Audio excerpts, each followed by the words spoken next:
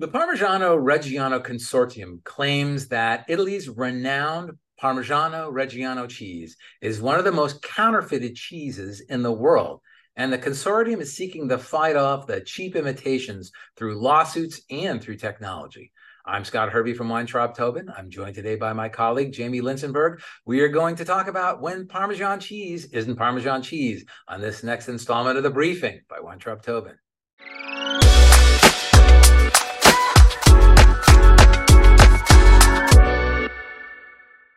For those who may not know, Parmigiano-Reggiano traces its history back to the Middle Ages.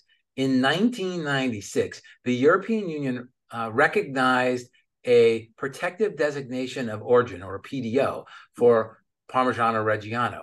According to the PDO, this cheese can only be produced in a small geographic area of northern Italy, which includes Parma and Reggiano.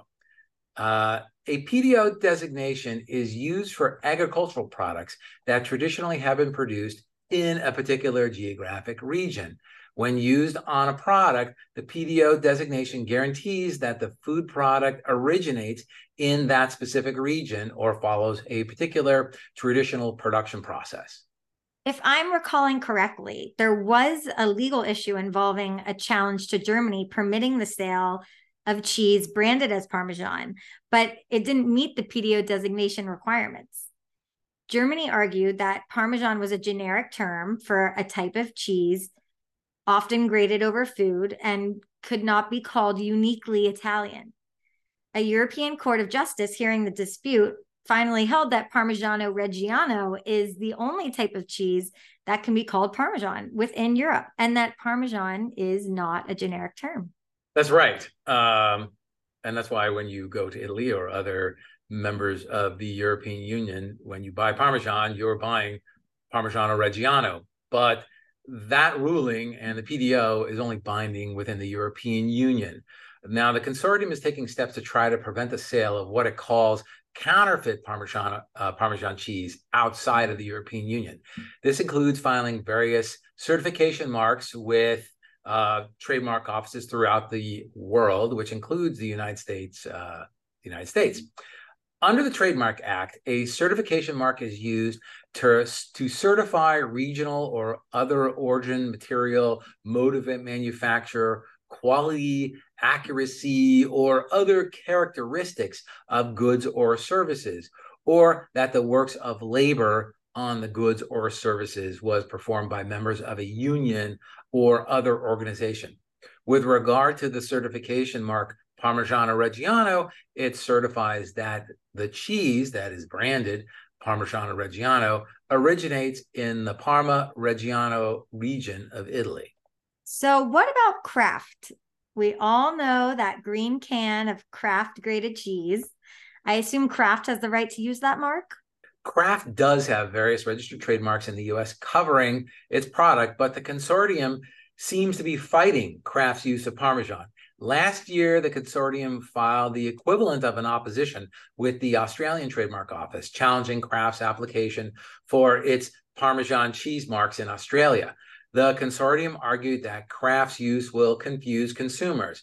Kraft argued that the term Parmesan is generic for a certain style of hard cheese. Kraft's position that Parmesan is generic for a certain style of hard cheese is supported by the fact that Kraft has disclaimed the term Parmesan in its trademark applications in and outside of the United States. A mark owner trying to register its mark is required to disclaim the right to use a word that is part of the mark when that word is either descriptive or generic. The reason behind this is that merely descriptive or generic words should be free for all of us to use. That's right. Under U.S. trademark law, a mark is merely descriptive if it immediately conveys knowledge of a quality, a feature, a function, or a characteristic of the goods or services with which it is used.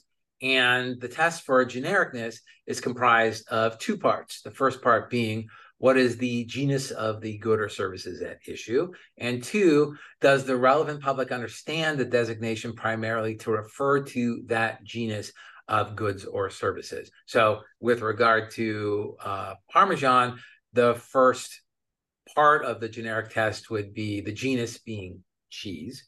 And the second part, does the relevant public understand the designation primarily to refer to that genus meaning cheese? And I think in the United States, it clearly does.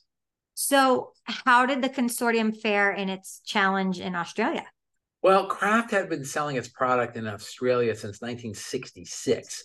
The Australian Trademark Office said that it was highly unlikely that Australian cheese consumers would confuse Kraft's jarred product with the wedges of Parmigiano Reggiano produced in Italy.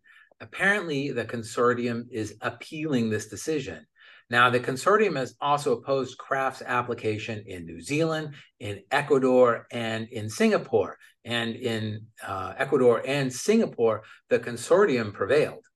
But in the United States, Kraft is not likely to be divested of its right to use Parmesan. It seems that the term Parmesan is generic in the United States. But Scott, at the top of this story, you said that the consortium is also using technology to tackle counterfeiting. What does that entail? Right, I did. So it seems that the consortium is now requiring its cheesemakers to insert a microchip into the label found on the rind of its cheese wheel. These microchips allow consumers to scan the cheese rind and then track the product back to their point of origin. Obviously, this is not a legal issue, but I thought it was kind of cool. So we're now microchipping cheese. We are now microchipping cheese. And apparently, by the way, these microchips have also been tested for food safety, and they are apparently very safe to eat. Well, this discussion's making me very hungry.